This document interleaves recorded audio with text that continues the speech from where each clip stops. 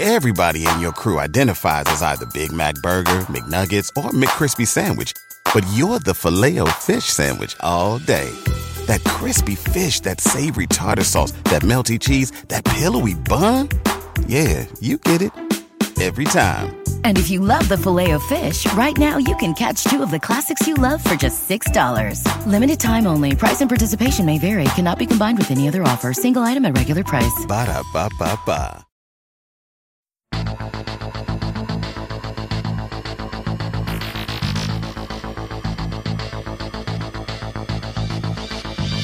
Hi, I'm Sabrina Stierwalt, and I'm Everyday Einstein, bringing you quick and dirty tips to help you make sense of science. Our genetic code is the foundation of who we are. The DNA and RNA molecules that carry our genetic information dictate our past, like our innate skills, our present, like the color of our eyes, hair, and skin, and our future, like our predisposition toward genetic diseases. But what if we could edit those genes, picking and choosing which ones we want to keep and which ones we want to edit out? Would we even want to? Scientists using the CRISPR-Cas9 system made headlines last week for being the first to cleanly fix a mutation known to cause a heart disorder in regular human embryos. How did they accomplish such a feat, and what does this mean for the future of genetic engineering? Since we've discussed CRISPR-Cas9 here at Everyday Einstein before, I'll only summarize how it works. The CRISPR system works as a type of gene-sized scissors that allows us to snip out the unwanted parts of our DNA and replace them with healthy or otherwise preferred copies. After scientists noticed that the DNA of bacteria and single-celled organisms was structured in a repeating pattern called clustered regularly interspaced palindromic repeats, or CRISPR, further research revealed that the non-repeating spacers between each section of the pattern were copies of the DNA of harmful viruses that had previously posed a threat. In other words, the bacteria and simple organisms were keeping a log on the weaknesses of their past foes in case they should encounter them again. For CRISPR to act effectively as an immune system for the bacteria, it would also need a way of transporting the stored information throughout the cell. That is where the Cas proteins come in, with Cas9 being one of the most well understood of the bunch. The Cas proteins hitch a ride with RNA molecules that have been encoded with the intruder DNA, looking for a match elsewhere in the cell. Once a match is found, the RNA molecule and Cas protein work together to keep the virus from replicating any further by latching onto the viral DNA and chopping it up. In 2012, molecular biologists revolutionized gene editing by demonstrating that they could use the CRISPR-Cas9 system, including a programmable RNA molecule, to find, snip, and replace not just viruses, but any sequence of genes. A form of edit, search, replace for DNA.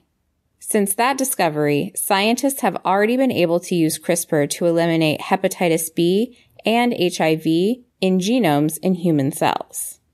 Last week's announcement takes the practice of genetic engineering a huge step further by moving beyond human cells to human embryos.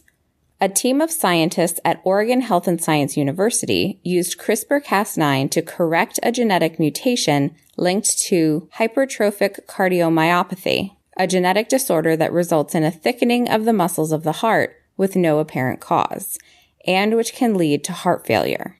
CRISPR-Cas9 was applied to sperm from a carrier of the disease as they were injected into eggs from non-carrier donors.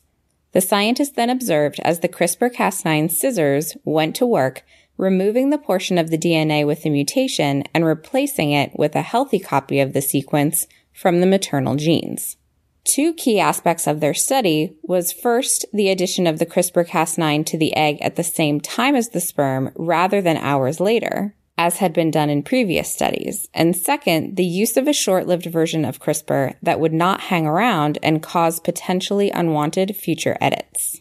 In their paper, titled Correction of a Pathogenic Gene Mutation in Human Embryos, the authors note that the editing worked in 36 of their 54 regular human embryos.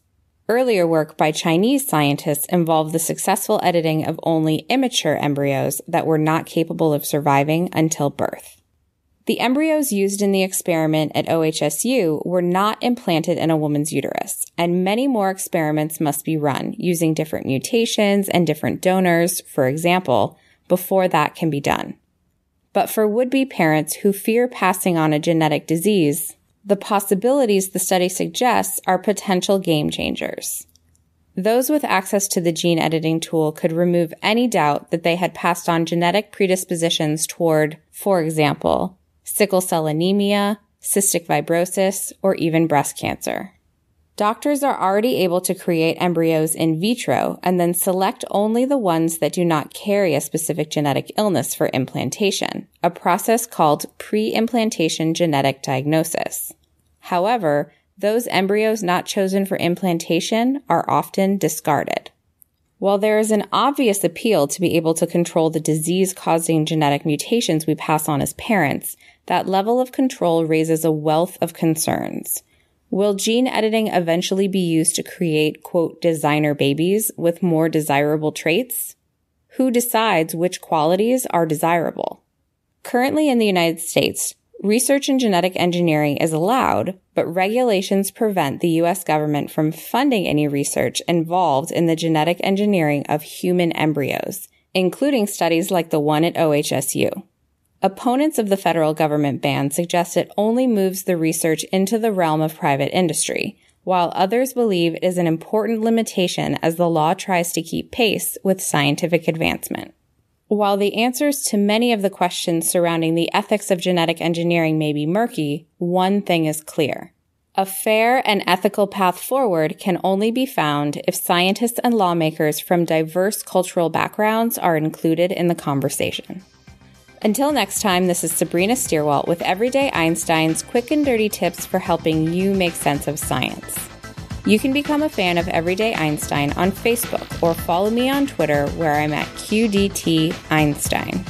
If you have a question that you'd like to see on a future episode, send me an email at everydayeinstein@quickanddirtytips.com.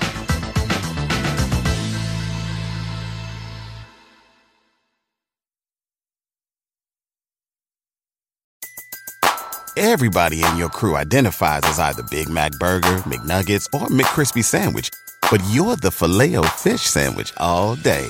That crispy fish, that savory tartar sauce, that melty cheese, that pillowy bun. Yeah, you get it. Every time. And if you love the Filet-O-Fish, right now you can catch two of the classics you love for just $6. Limited time only. Price and participation may vary. Cannot be combined with any other offer. Single item at regular price. Ba-da-ba-ba-ba.